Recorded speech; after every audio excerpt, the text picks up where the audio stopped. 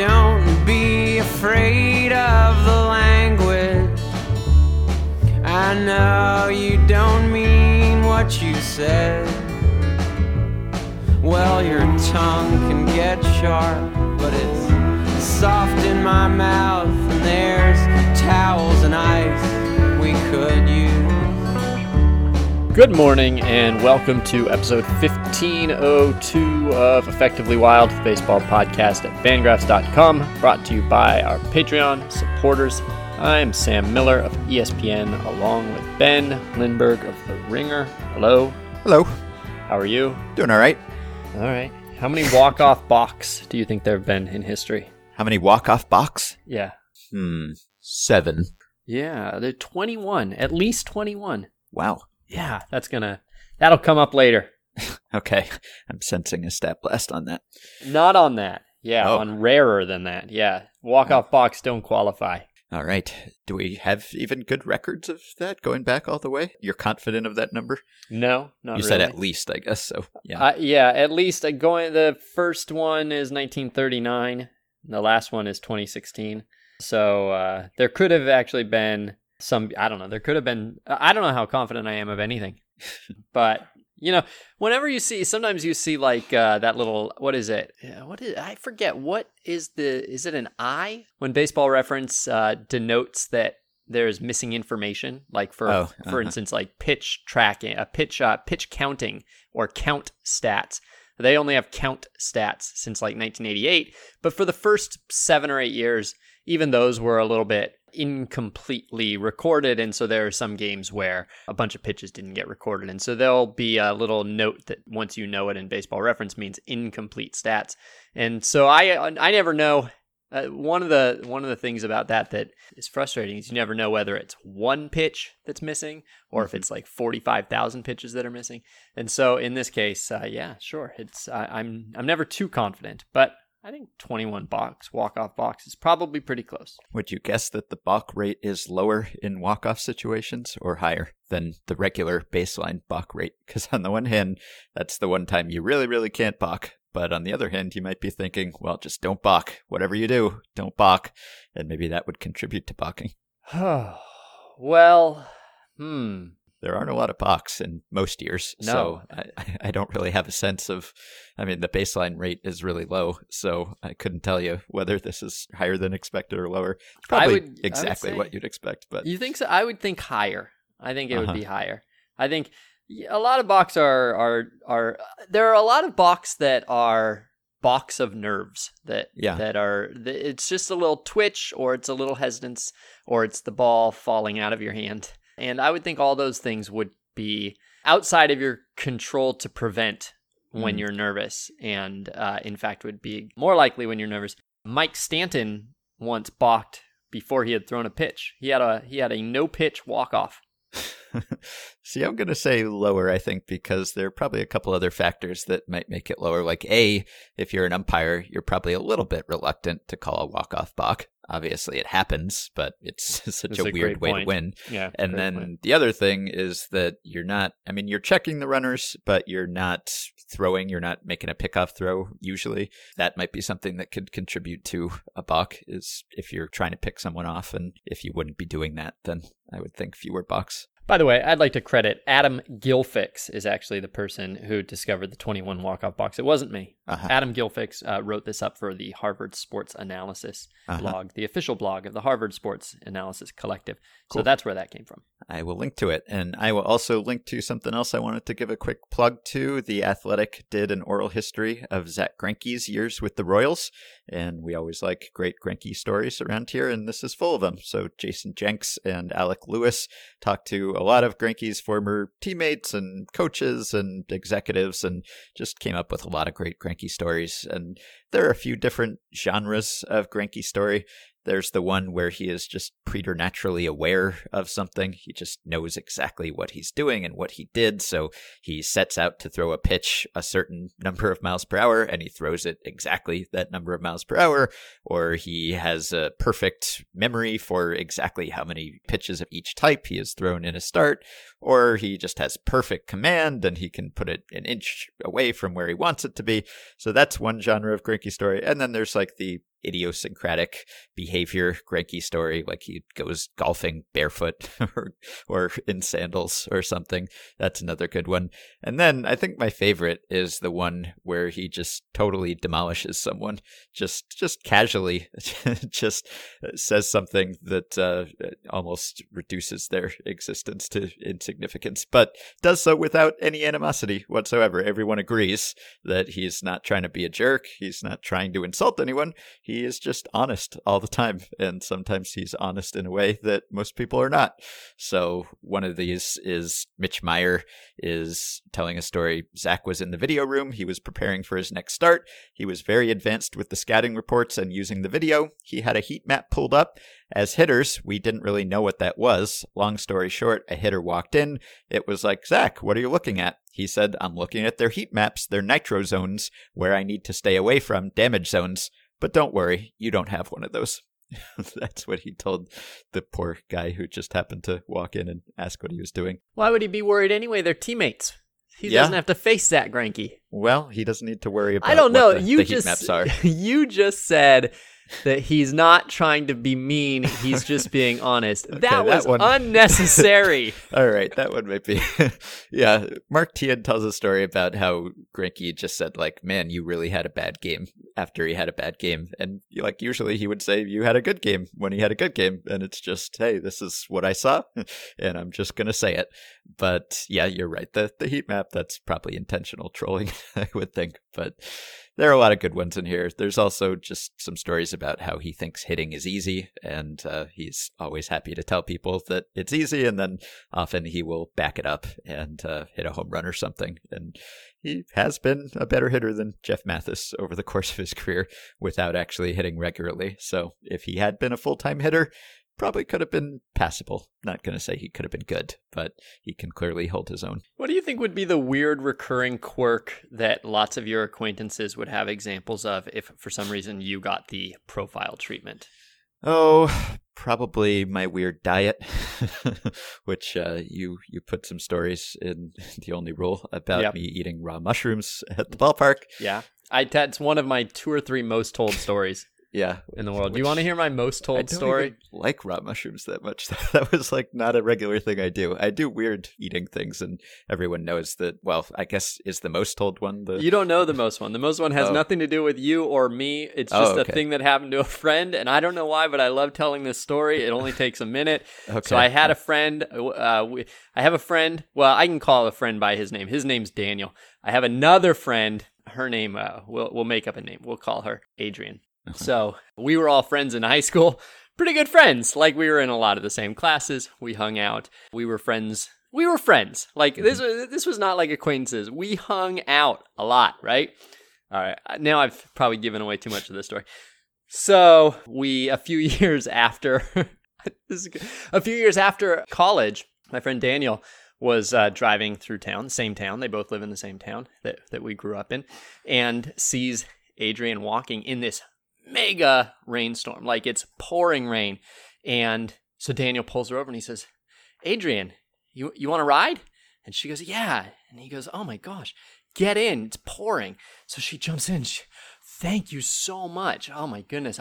We moved, me and my husband moved, and so we're just down the street. But yeah, the rain just really got me, and like I was shocked. And so Daniel and her are like kind of catching up, and she says, we got to have you over. Like me and my husband, we would love to have you and your wife over. When's a good day? Okay. So it's, then they pull up in front of her house, and she looks at him and says, well, thank you so much. And he says, you're welcome. And she says, what was your name? I knew it. It's the Ricky Henderson, John Olerud story. Yeah, it was. Basically, yeah. That's pretty good. Yeah. Which is funny because I just made up a fake name for her. All right. I thought you were going to tell the me eating a burrito from the middle story. No, the mushroom is the one, much more common because I give people a long time to guess what you had in that baggie. Or the open cans of garbanzo beans. To me, it goes mushrooms is number 1, salad with a spoon is number 2. The pizza box, though, the one crust, your entire fridge had a massive, like a 24-inch pizza box and nothing else in it. And I went, oh, I'll have some pizza then. And all that was in it was one crust that you had saved the whole box to keep. Sometimes you have to improvise with the utensils. I used a spoon. Amy Klobuchar used a She comb. used a comb. It happens. Yeah. I feel really abashed because I just told my most told story and I didn't tell it well. And now I feel like I have not demonstrated growth. Well, all right. I have one question for you. Your colleague David Schoenfield wrote an article about the possible uses of the 26th man on the roster this year. Now that the rosters are expanding, teams have to figure out how they are going to use that roster spot. It can't be a pitcher. So he has 5 possibilities here, and I'm wondering which you think it will be. Sign stealer. Yeah. Well, that's already positioned. But professional pinch hitter is one of them. So the Lenny Harris type, which has been more or less extinct in recent years. The pinch runner defensive specialist, so basically the Terrence Gore, who has been limited to September and October for the most part in recent years. The extra platoon bat, so just more platoons, or the third catcher, or the two-way player. And the two-way player has its own rules and regulations, at least to qualify as a two-way player. But he's not talking about the Shohei Ohtani or Brendan McKay type. He's talking about more like the Jared Walsh type or Jake Cronenworth type, who's kind of more of a fringy one or the other. So yeah, I am on the record as saying that I thought it would be the third catcher. I feel like it's the most boring one. I feel like it is the most boring one. I that's one of the reasons that I wasn't that excited about this rule. I think that the two catchers to me is where managers feel the most tension over scarcity. They don't like having only two catchers. They want to be able to take a catcher out of the game, and they're way too scared to do that because once you've used your last catcher, then you are prone to disaster, and they really, really don't want to do that. And so there's just so much less pinch running for catchers than I think managers would like, less pinch hitting for catchers than I think managers would like,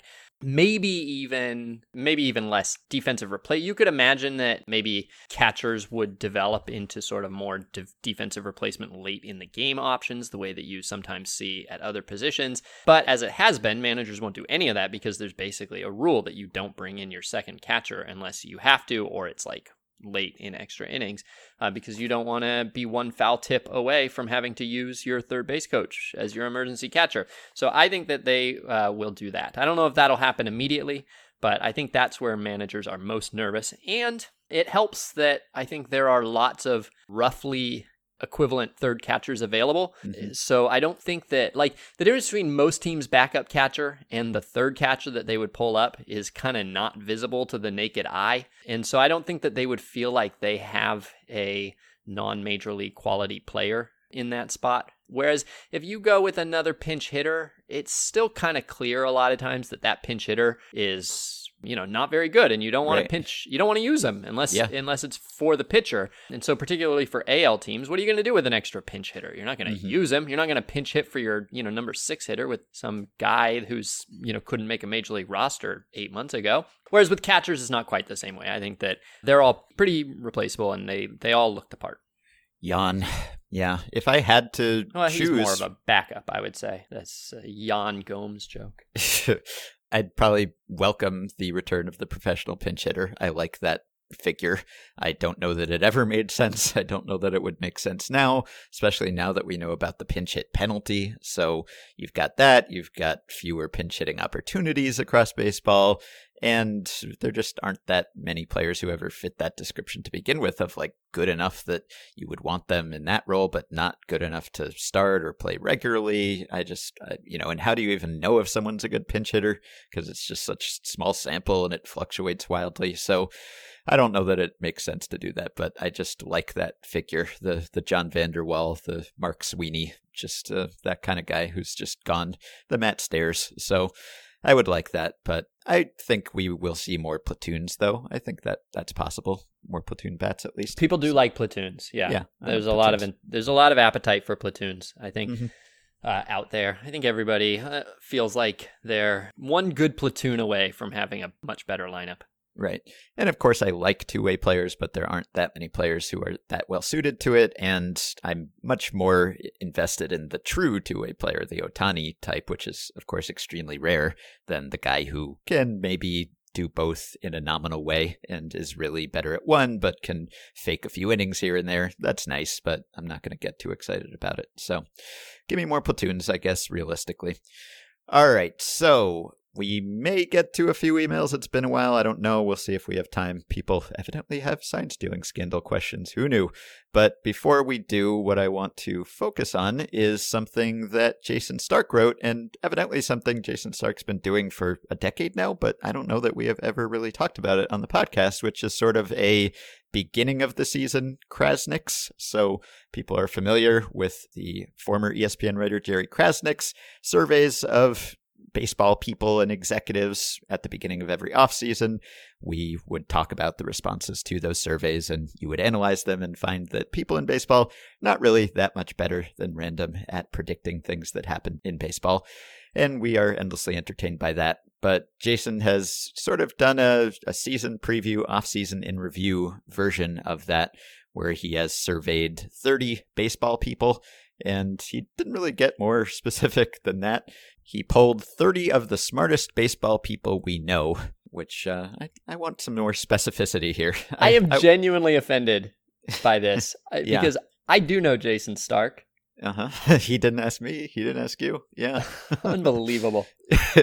Yeah. Look, he can't give away his sources, but I would like to know baseball people. Is that his buddy who happens to know a lot about baseball? Is that writers, media members? Is it people inside baseball? He does quote people anonymously throughout the piece, and it seems like a lot of the sources, at least, are people who work for baseball teams. So I'm assuming it's that. We can call them executives or insiders or whatever. But so we were excluded. We were disqualified. Yeah, let's tell ourselves that at least. So I'm not going to go through all of these, but I'm going to go through some and make you guess what the most common responses by the baseball people were, and you can disagree with them if you'd like. So it's stuff like best offseason moves and most improved teams and all of that. So not everything is suited to our format here, but here we go. Let's do the best and worst free agent signings. So best free agent signing, he just had people pick a move and give votes. So there is one signing actually that is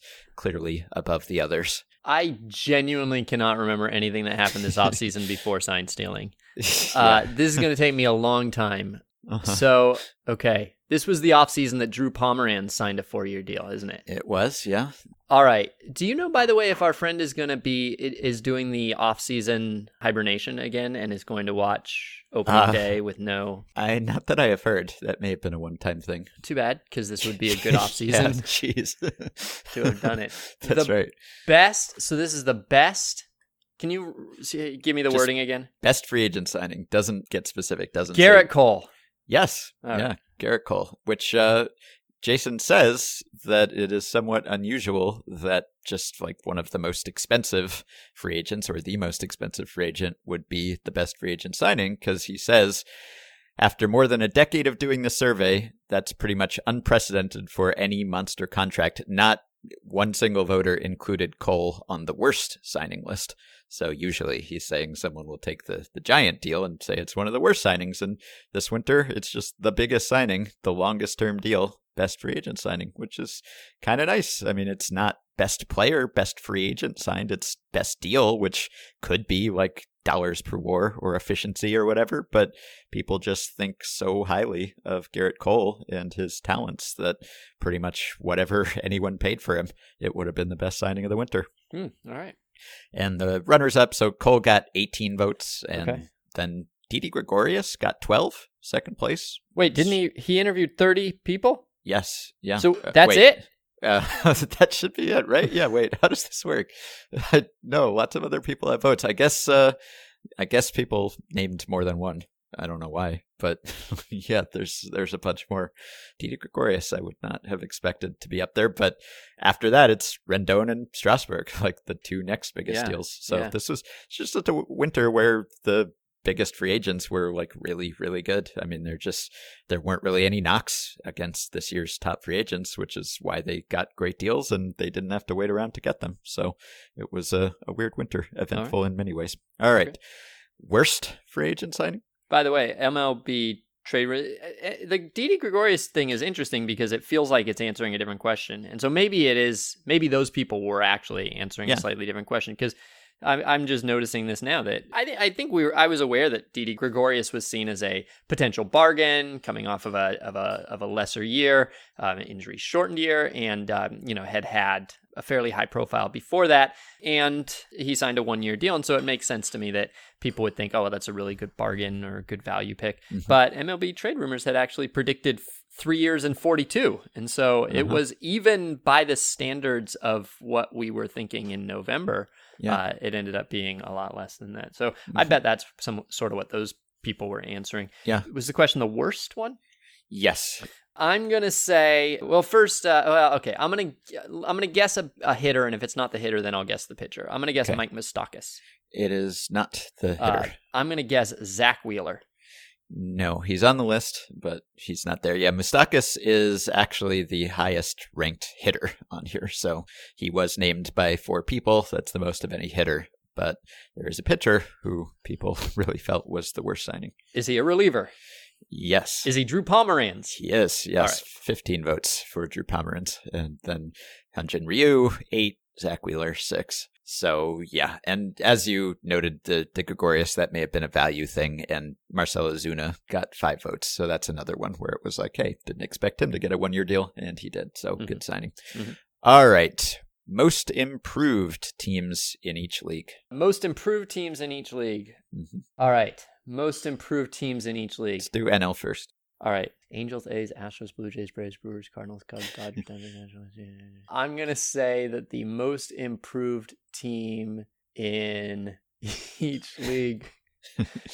The most improved teams. So in the NL, it's going to be the Reds. Yep. And in the AL, it's going to be the White Sox. That's right. The Reds actually tied for first in the NL with the Dodgers, which is scary considering how great the Dodgers already were.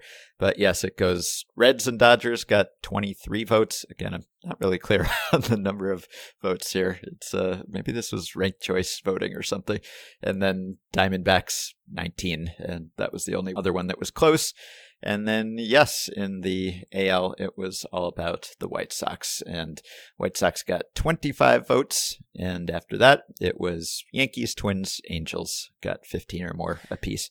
I think, I don't know how to answer the question without thinking about it, but just I mean, I'm guessing that most people sort of did like, who started out fairly low and ended up kind of competitors, right? So like, I don't know, the Reds' chances of winning the World Series, I'm just going to throw out some fake numbers. Maybe they went from 2% to 7%, and that's like, triple. So they tripled it, but it's also only 5%. And those are just fake numbers. But who do you think, if the question was whose raw total went up by the most, not as a ratio, but just in absolute terms, who do you think improved their World Series odds by the most?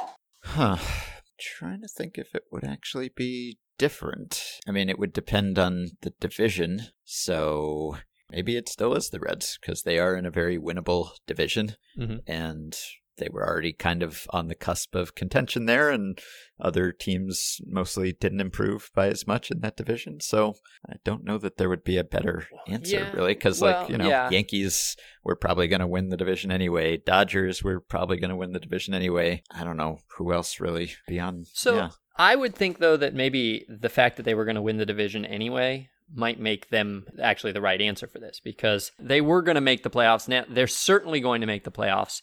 And now that they're in the playoffs, I mean, you wouldn't pick a team that has a decent chance of missing the playoffs, which the Reds and the White Sox still have pretty good chances of missing the playoffs. Wouldn't pick the White Sox. And so, but the Reds, depending on which system you use, the Reds have a better chance of making the playoffs. So the Reds might be the answer still. But I feel like the Yankees and the Dodgers might be the answer here.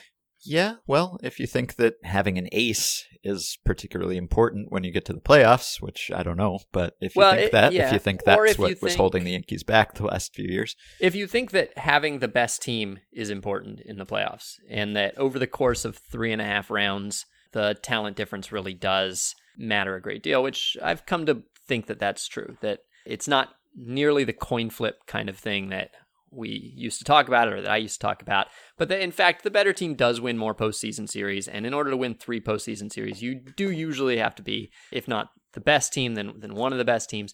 And so I think that the Dodgers are going to go into each postseason series this year, up to the World Series at least. They're going to go into the first 2 rounds as like 70-30 favorites. They're probably going to win them. So they're roughly 50-50 probably to make the World Series as it is with Mookie Betts. And maybe they were already very close. And maybe with Mookie Betts in the World Series, then the difference is smaller. So maybe it's not them. But I would not be shocked if the answer to this question was that in absolute terms, the Dodgers and the Yankees are the most improved for World Series odds. All right. So I would guess also that the team that typically wins this question, the team that won the winter, what would you guess like the average win total for that team in the following season is? 79.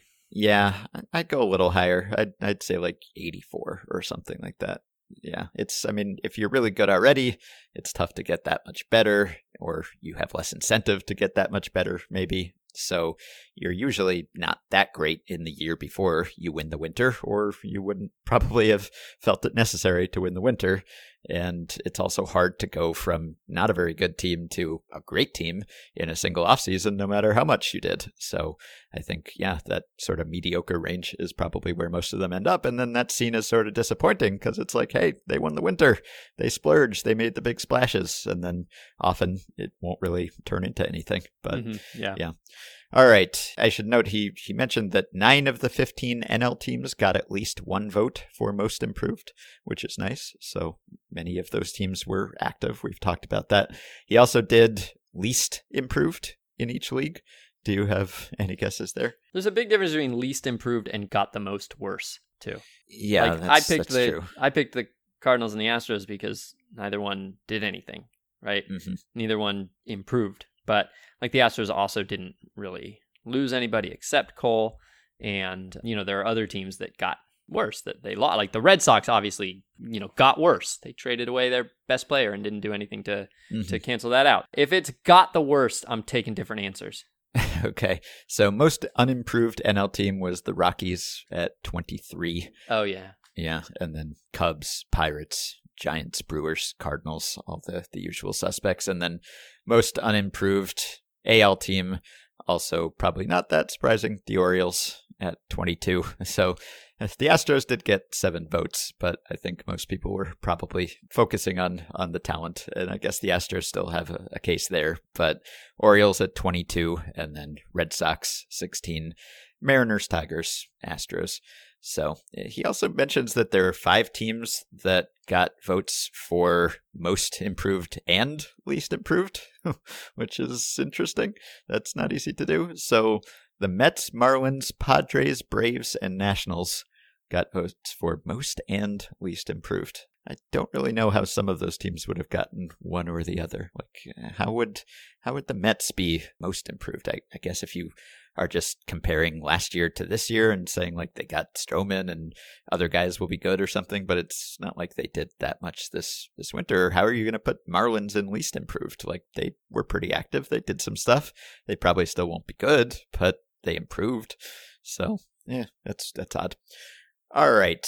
Next up is the wobbly chair answer. So teams, front offices, and managers who are under the most pressure. So it could be any of the above. All right. Teams, front offices, or managers that are under the most pressure. It could be any of the above. All right. I'm going to say, well, like for instance, the Angels manager does not have a wobbly chair at all. Right. But I think it can just be front office. He distinguished, so it doesn't have to be the combination. Yeah. But I'm trying to think, would as many people answer that if they're thinking about Joe Maddon? Some percentage of people are going to answer this manager. Some are going to answer it front office. And some are going to think way too long on it before sending in a thoughtful answer. And so I have to get an answer that is likely to build a coalition among all three groups. All right, I'm going to say that the wobbliest chairs out there are the Pirates all are gone, so right, not them. Yeah. I'll say that it's the Rockies and Angels. Angels front office comes in third. Oh, okay. I'm saying Rockies and Royals. Okay, it is the Padres front office. 15 votes. They led. Reasonable answer. I guess so, especially because everyone apparently hated the Drew Pomeranz signing. But yeah. And then the Phillies front office with 13 votes. That's next. And then Angels front office with 11 votes. Rockies front office gets 10 votes. So they are next. And there were some managers, 5 managers got at least 1 vote. Gabe Kapler, Dave Roberts, David Bell, Scott Service, and Jace Tingler. Jace Tingler already on the wobbly chair, according to someone. He hasn't managed a single game. Come on. That's harsh. I mean, I get that if the Padres front office is on the wobbly chair, then maybe another front office comes in and wants its own manager. But boy, that's rough. All right. And I think there's only maybe one more worth doing here. So this is the rookie that people are most looking forward to, the Phenom Watch. All right. So I'm going to, is it for one for each league, or is it just one overall? Total? All right. Well, I'm going to say that the answer. So here's the thing. I think it would be. Don't respond to this. I think it would be Gavin Lux. Except I think some people are not going to say Gavin Lux because they're going to think he's already been here. I'm not he's not new. So I'm going to say that it is Luis Robert. That's right. He got 16 votes, but Lux was next with 15. So most people were counting him. And then it was Joe Adell, Jesus Luzardo, Nate Pearson, Mackenzie Gore, and 29 players got votes for this, which I don't totally understand the format, but still, it's kind of cool that 29 people got votes, that there are that many young, exciting talents in the game. So that's nice. Yeah. All right, I will link to this, and you can peruse the full responses. There's some more that didn't really make sense for this format, but maybe of interest to readers. You want to do a stat blast now? Yeah, sure. They'll take a data set sorted by something like ERA minus or OBS plus, and then they'll tease out some interesting tidbit, discuss it at length, and analyze it for us in amazing ways. Here's today's Stat Blast.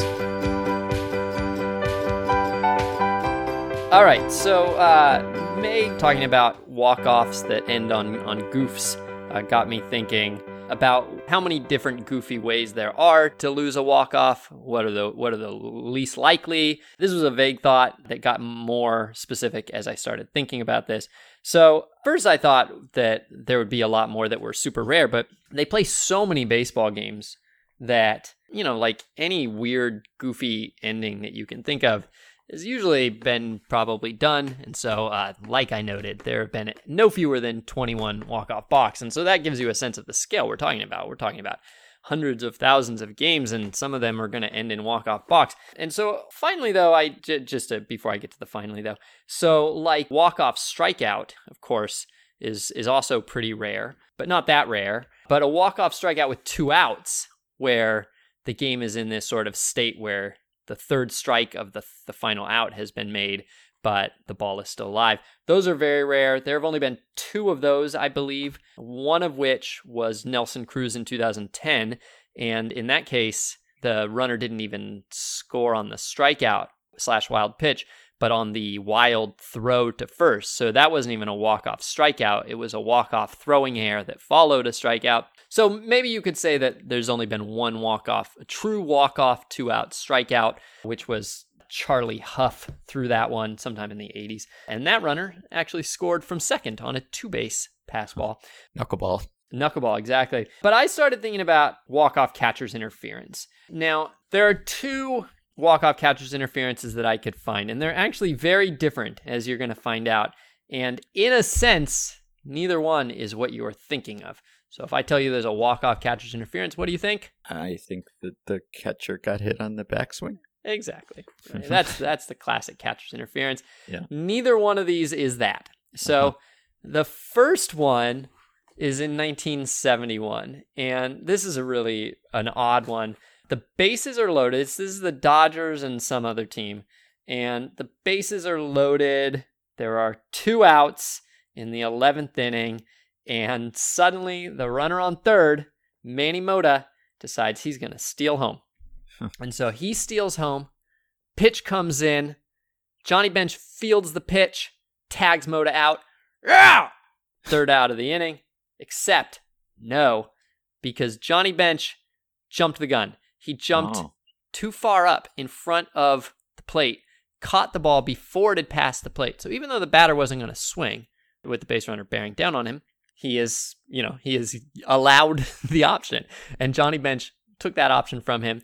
And because of that, he was called for catcher's interference. Now, that play right there, the catching a ball before it has crossed the plate, is catcher's interference.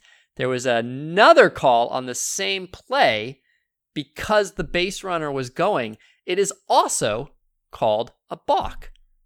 So I'm going to read a little bit here. This is from 1971, August 1st, LA Times, Ron Rappaport with the game story. On a play that was a combination error, balk, interference, attempted stolen base, double penalty, the Dodgers beat the Reds 5-4 in 11 innings Sunday. And then skip down. Since Mota was stealing, he would have been allowed to score regardless of the fact that Crawford, automatically sent to first on the play, would have forced him in anyway, umpire Harry Wendelstedt explained. It's the only rule in the book that carries a double penalty, he said. If the runner is stealing, he gets the base and the batter is sent to first. Later, it was determined that Bench gets an error on the play, Gibbons, the pitcher, gets a balk, and Crawford, the batter, gets a run batted in, but Mota, the only man who did what he meant to do on the play, does not get a stolen base. So why, with 2 out and the bases loaded, was Mota stealing in the first place? As slow as Gibbon was throwing, said third base coach Danny Ozark, I thought it might be worth a try. Manny did it several times last year. So, did the runner score on a walk-off catcher's interference or a walk-off balk? That is the question. And so Bob Timmerman actually has written about this play twice. As he writes, Rule 707 is peculiar because it imposes 2 different penalties for one act. Catcher's interference, which allows the batter to reach first and the runners move up if forced, as in this case, and a balk, which allows all the runners to move up. One base. How did Mota score? Did he score on catcher's interference or on a balk?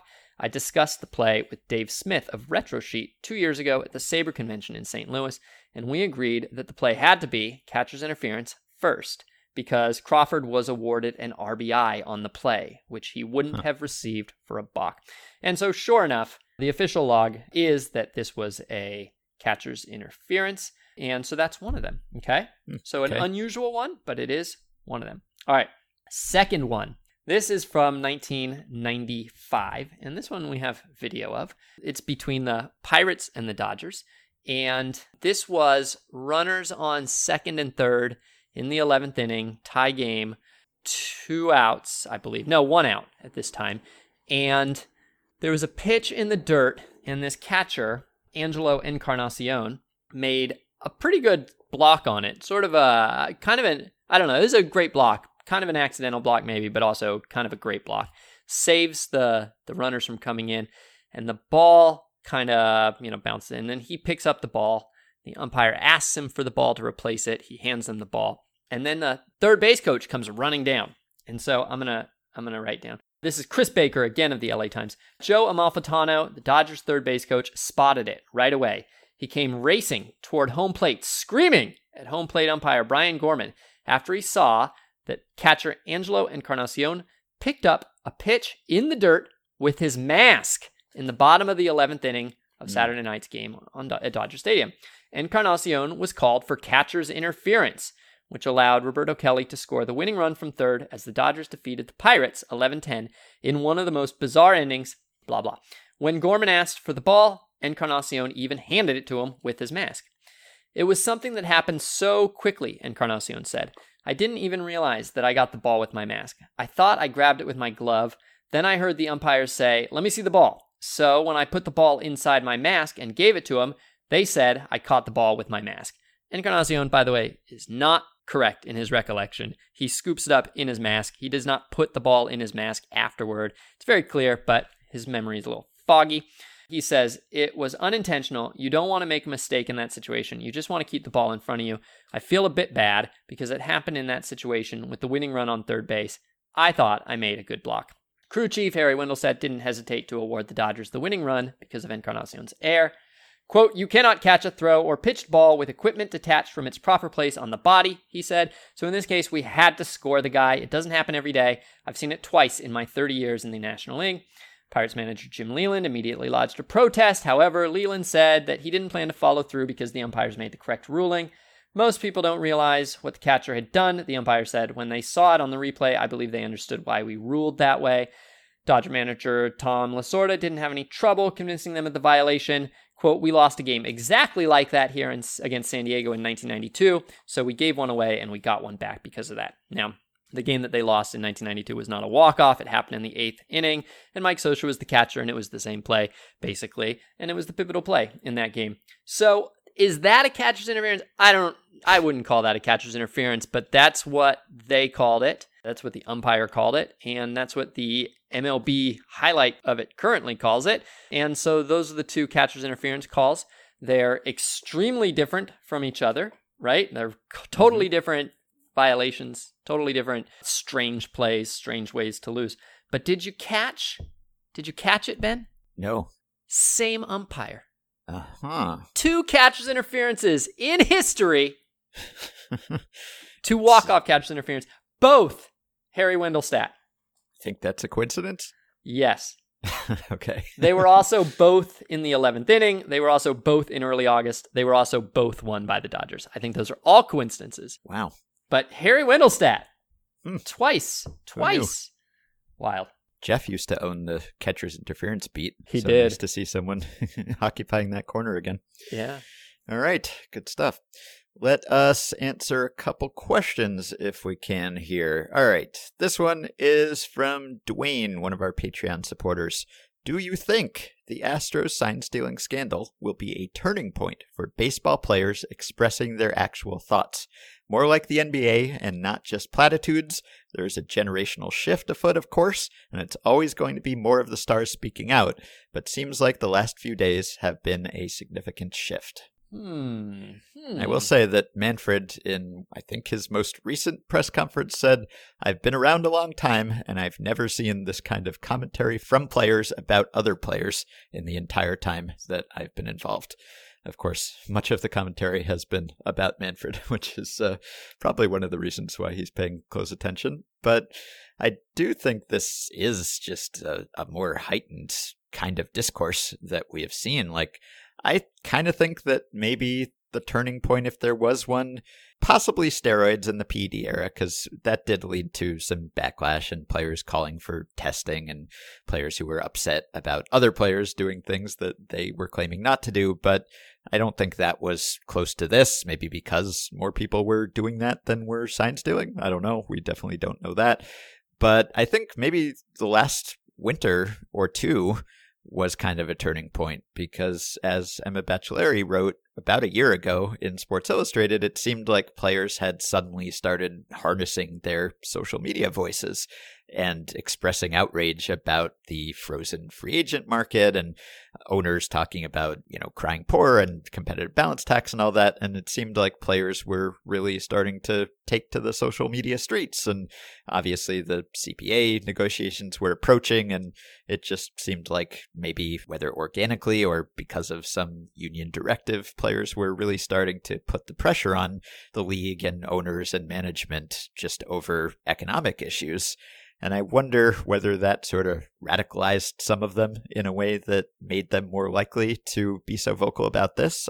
Obviously, it's a different matter and it's more sensational. And I think players would have been talking about this anyway. But when you see Mike Trout speaking up like this and Aaron Judge and not only big stars, but big stars who usually are not quite so quotable and not quite so pointed, it's definitely more than I can remember in my time following the game, at least. Yeah, there's definitely safety in numbers. A lot of the reason baseball players are boring is that they don't want to stand out. There's an idea that you don't want to be the one who stands out or who's getting attention, who's being a distraction. And so I'm sure there are a lot of behaviors that they would do if other people in their clubhouse were doing. I don't know, like stealing, actually, now that I think about it, like stealing signs. Right, exactly. So the fact that there has just emerged a kind of a permission structure for players to be out there talking about this. And in some ways, I think they feel like they need to do this because they don't think that the commissioner penalized the players, that they would like the players penalized because they know that in order to discourage behaviors like this, there has to be an effective incentive to not do them. And so they are taking that up where the commissioner has failed. And when they see lots of people doing it, it feels safe to do it. You're not going to be standing out. You're not going to be the only one who's doing it. Yeah. It's speculative, but my guess is that it also helps that we've now reached the point where there are retired players who are on Twitter, because Twitter has now been around long enough. Twitter tends to skew a lot younger than Facebook. And because Twitter has been around now quite some time, there's a number of players who probably had really boring Twitter accounts when they were players, but now they're not players anymore. They're ex-players and they can just say whatever they want. And so there's just a lot more blue check marks with uniform numbers in their handle who are tweeting somewhat colorfully because they're now retired.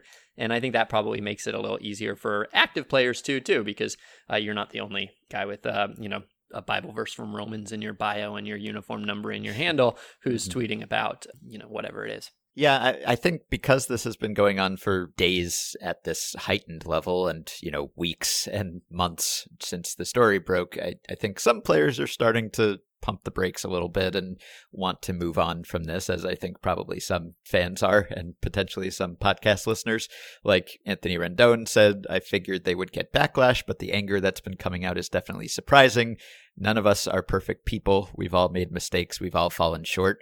I'm not sure I've seen any other players acknowledge that, like the fact that, well, if they were in that Astros clubhouse, there's a pretty decent chance that they would have gone along with this because, just about everyone on the Astros did. And there's no real reason to think that the players on the Astros at that time were collectively more amoral than players on other teams. So, some of the players who are jumping all over them right now, if they had, if circumstances had sent them to a different team at a different time.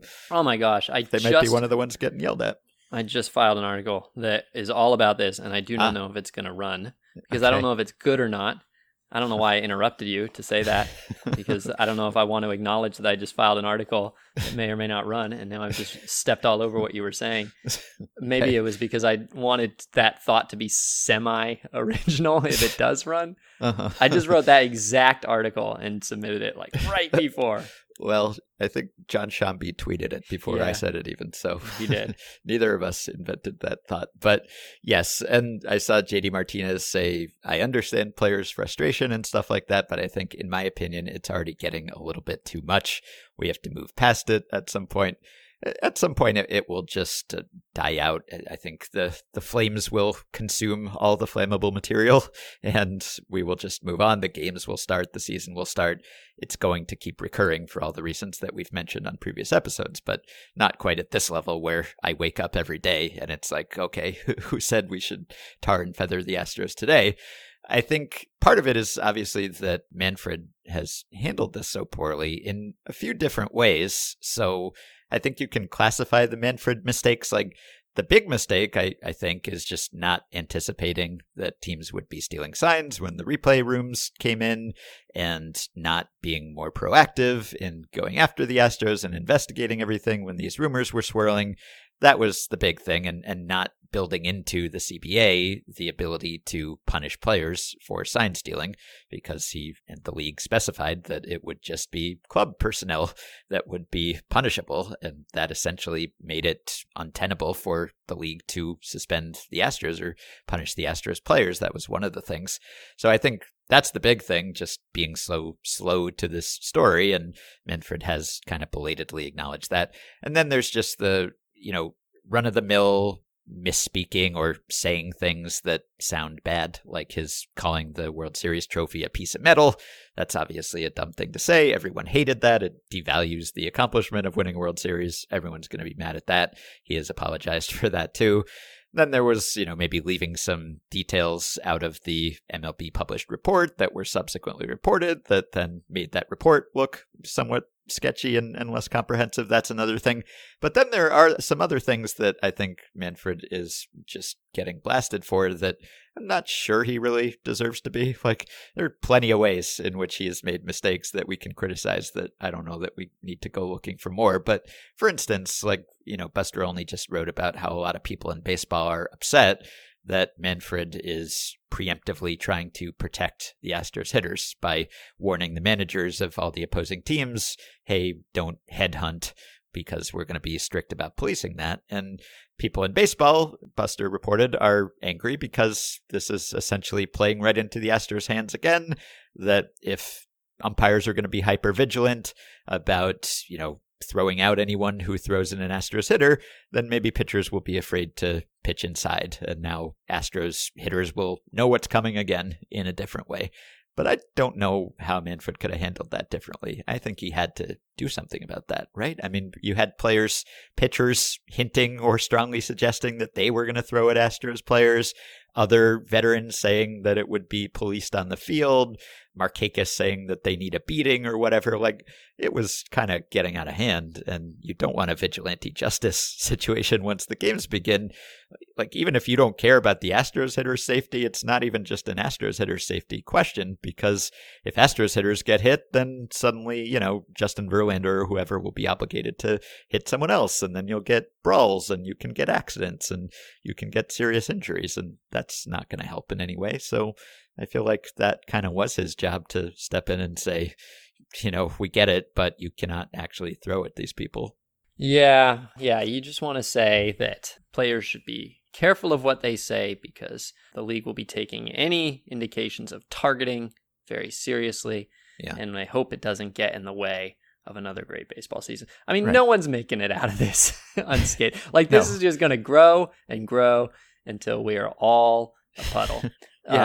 This is just oh wow, this season could get really dark, couldn't it? Yeah. You don't want the umpires to get so vigilant that they are suddenly throwing out anyone who buzzes an Astros hitter. I should not keep saying buzzes. That is a loaded term with the Astros, but, throwing inside, because that will happen sometimes, and they will get hit sometimes by accident. So it can be difficult, obviously, to tell intentionality, but you don't want to throw out anyone who happens to hit an Astros batter. So has to be whatever, suspicious circumstances or just very clearly trying to hit him. It's, hard to tell, but I think probably if I were an umpire and a commissioner, I would look the other way at almost everything, unless players start bragging about it, which these players they are sort of dumbly are bragging about it. And so I think that you just want to say, what happens between your ears is your own business. And as soon as you open your mouth, then I've got to do something about it, which is not what Rob Manfred wanted to do in the first place. And he's not what he wants to be doing for the next year. So just everybody probably just shut up. Yeah, Rob Manfred doesn't want to have to suspend a non-Astros player for going after an Astros player. That's the worst case scenario. Right, because now it's a longer punishment for throwing at an Astros player for doing your job of punishing them for the thing that you didn't suspend them at all for. Right.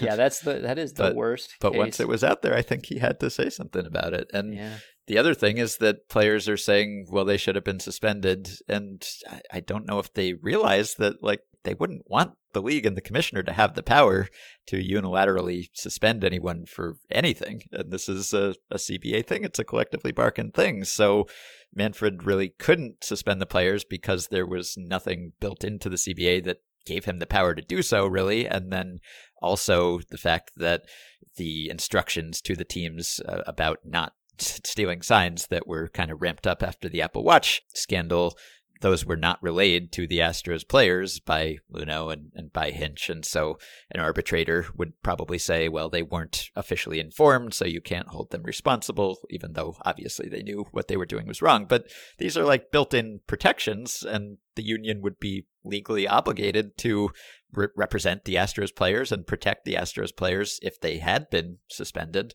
And players on the whole want their union to have that power. So it's this weird situation where it's like everyone in the league against 3% of the union, and yet you don't want to undermine the union's power there. So you can get mad at Rob Manfred for not having negotiated maybe the ability to punish players beforehand with the Players Association, which is something that I think will happen now. But given what was on the books at the time, I don't know that he could have done anything differently. And when the players are saying he should have done that, I don't know if they're all fully considering the implications of that. So it's sort of a weird situation where, he's screwing up in a lot of ways, but there are some ways in which his earlier screw-ups kind of, handcuffed him when it came to what he could actually do now. Yeah. It's hard to know. I wonder... This is a Galaxy Brain take. I'm going to walk it back as soon as I say it. I wonder if the ideal thing for the players is that the Astros players all get long suspensions that then get overturned on appeal, so that the statement of official disapproval is made, and a sort of an established idea of how serious it is now made official, but that, the league's power to unilaterally punish, for things that have not previously had punishments spelled out for them, has not been expanded.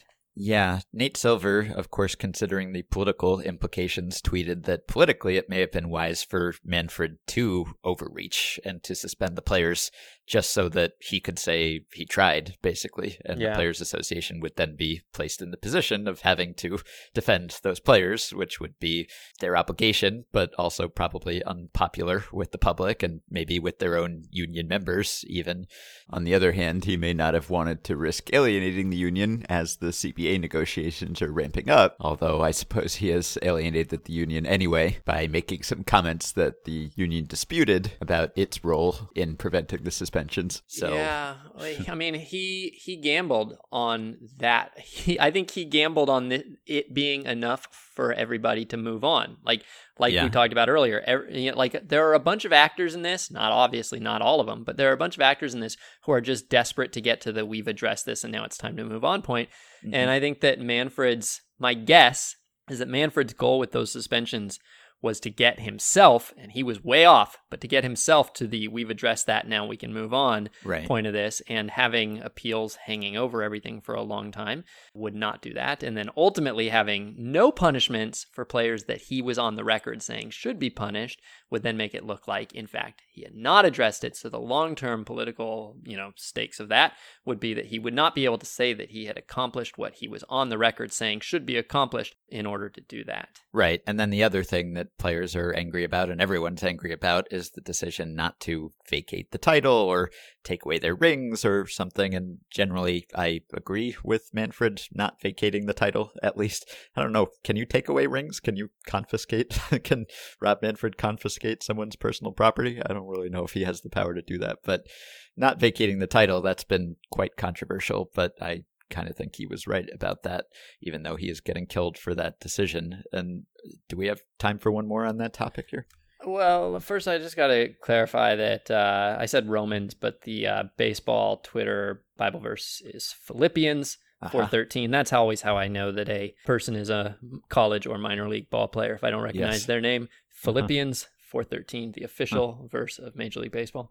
Go ahead. Okay. So Adam, Patreon supporter, says, I think most people are against vacating the 2017 World Series title due to some combination of it wasn't that serious and what would vacating it even accomplish anyway.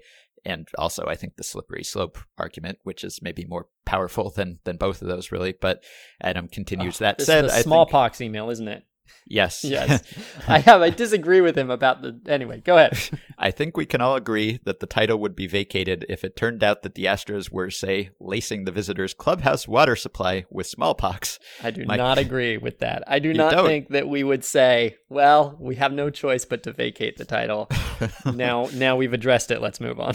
I think they would dissolve the team if they laced Yeah, water with smallpox. Get I the think smallpox. But Go ahead. The question is, what Well, would the it question make is, sense at what for a point, title yeah. to be vacated? how bad? Yeah, what terrible atrocity do you have to commit for everyone to agree? I think yes. that I don't know. I don't know if this is practical, but I do think that dissolving a franchise would dissolving, I don't know if that's the right word, but dissolving a franchise would maybe come before vacating a title. In a sense, it's much more serious. I mean, it's obviously much more serious, but to take the ownership of the team from the owner seems like would happen before you'd vacate a title. Vacating a title, Right, I think, the Donald Sterling sort of punishment. I think that vacating a title, while it is something that a lot of people want, I think it would end up being extremely unsatisfying for many more people.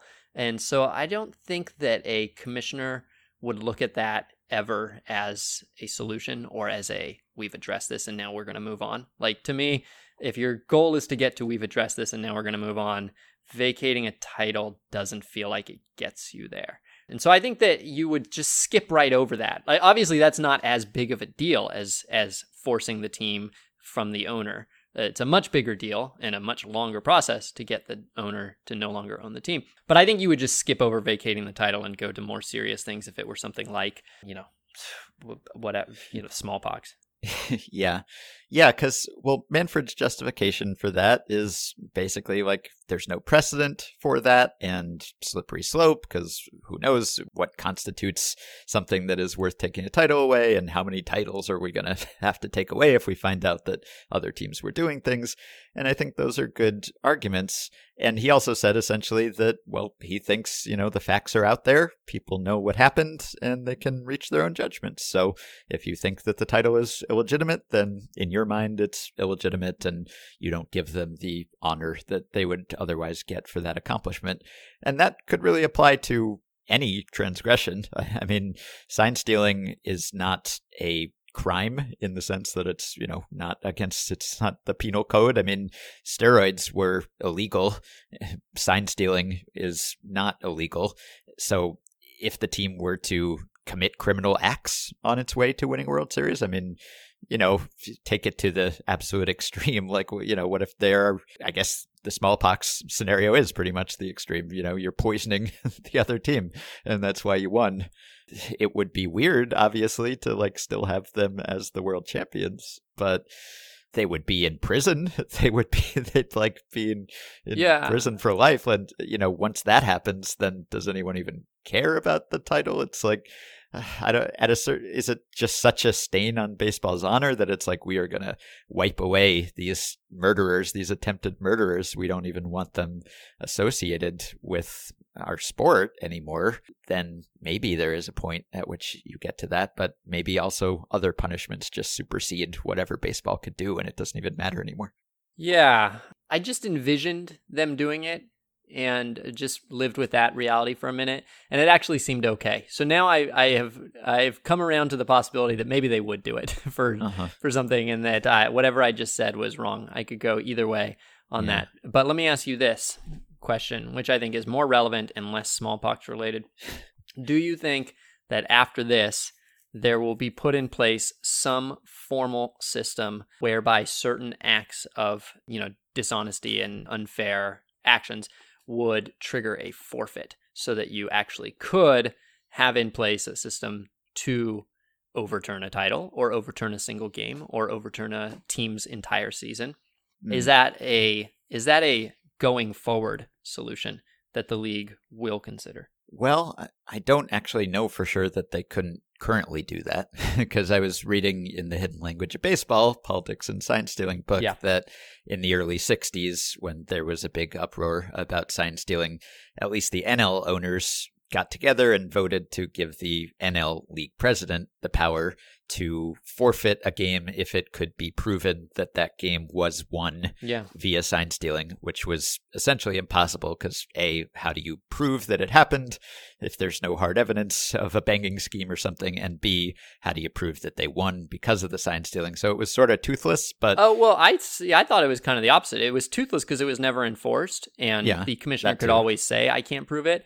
But it actually set a very low bar for what it would take. Like, proving it Prove is not necessarily a clear word, but there are lots of ways you could prove it. I mean, all these teams had somebody out with a spyglass in the outfield, and they were sending signals to somebody in the scoreboard who was then sending signals to the players. There's a lot of ways that you could prove that, right? All you need is one person to say, oh yeah, I was the spyglass guy, or, one player to say that they were getting the signals. And so it felt to me like it would have been very easy at that point to establish the forfeit. Yeah. If they voted to grant that power at the time, for all I know, they still have that power. And I don't know all the ways in which you can qualify for a forfeit. Obviously, like not having enough players on the field or something, but there may very well already be rule-breaking forfeit scenarios. But I don't think that we'll get like a title vacating rule added to the books because of this. I think we'll definitely get, punishments for future players who do this sort of thing. Absolutely. But the vacating the title thing, that just seems like something that Rob Manfred is not going to go there. And I don't entirely blame him, at least for this offense. What if a future commissioner, after all these people have been retired, were to vacate the title? Yeah, well, the longer you go, maybe the less dangerous it is, or I don't know, maybe the more dangerous it is, but the less satisfying it would be, for one thing, right? Especially if you wait long enough that those players aren't alive anymore or something like that. It's like the posthumous pardon, or, it's nice, but the person didn't get to enjoy it. Yeah. So it's the reverse of that. And yeah, if the fans who are aggrieved right now and the players who are aggrieved don't get to enjoy their vengeance, then I don't know. What's the point even? Yeah, I'm coming around on the idea. I'm not thinking that it's going to fix everything or anything like that, but it feels more realistic than I thought it did 5 minutes ago. I mean, I just keep thinking about how seamlessly people lose their gold medals and everybody moves up, a spot. Yeah, and right. It's not satisfying in the same way that winning a gold medal is, obviously, and it's different because it's different for a lot of reasons. But there is a precedent in sports for this. Yeah, there NCAA, for college basketball teams who do this and all sorts of things. So I don't know. My thinking that it was so outlandishly radical because baseball hadn't done it before, I'm just kind of backing off that. Yeah, obviously, as history goes along and our perspectives change, we revise what we revere, right? So monuments to people who we no longer think were good people get torn down, but you don't say that those people didn't exist or say that they didn't do what they did. So that's a little different. Like, you're not going to get plaques honoring the 2017 Astros as it is. I doubt that the Astros team will have, 10th anniversary, 20th anniversary gatherings for the veterans of the 2017 Astros, like the, 2010 Giants are having their reunion that Aubrey Huff is not attending. I'm guessing the Astros will not have that. So, you don't get honored, but I guess you don't get the title taken away. Last year, Stark described it as 30 esteemed baseball managers, coaches, scouts, and executives. Aha. Okay. All right. We can end there. That will do it for today. By the way, there was one really touching entry in the Zack Greinke oral history. This was from former Royals catcher John Buck, who said, "I have a coin that he gave me. This coin was his lucky coin. As I was getting let go, he was like, 'Dude, I don't know when our paths will cross, but this is my lucky coin, and I just wanted to give it to you.' Zack doesn't open up like that, so I took it as something that was very cool, which I still have." That's really nice. And it's also very baseball playery that someone as analytical as Greinke would have a lucky coin. Baseball players are contradictions, layers upon layers, and players upon players. You can support Effectively Wild on Patreon by going to patreon.com/effectivelywild. The following 5 listeners have already signed up and pledged their support to the podcast. They are contributing some small monthly amount to help keep us going and get themselves access to some perks. Today's favorite 5 are Stephen Cardone, Kyle Wojcik, Joe Rosbars, Andrew Lindsay, and John Vanderloot. Thanks to all of you. You can join our Facebook group at facebook.com/group/effectivelywild. You can rate, review, and subscribe to Effectively Wild on iTunes and other podcast platforms. Keep your questions and comments for me and Sam and Meg coming via email at podcast@fangraphs.com or via the Patreon messaging system if you are a supporter. Thanks to Dylan Higgins for his editing assistance, and we will be back with one more episode this week. It'll be a team preview pod, and I believe we will be covering Cleveland and Texas. Talk to you soon.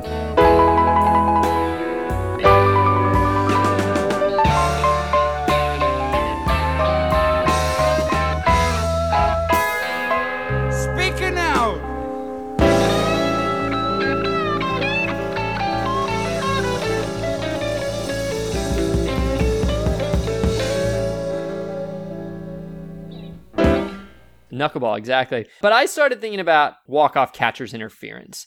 Now, there are two, as far as there are listed two. I'm pausing so that you can get a drink of water or rinse your cup out. Thank you. All right. Okay. Doing great. Looks clean to me. All right. Okay. All right. There are two walk-off catcher's interferences that I could find, and they're actually very different.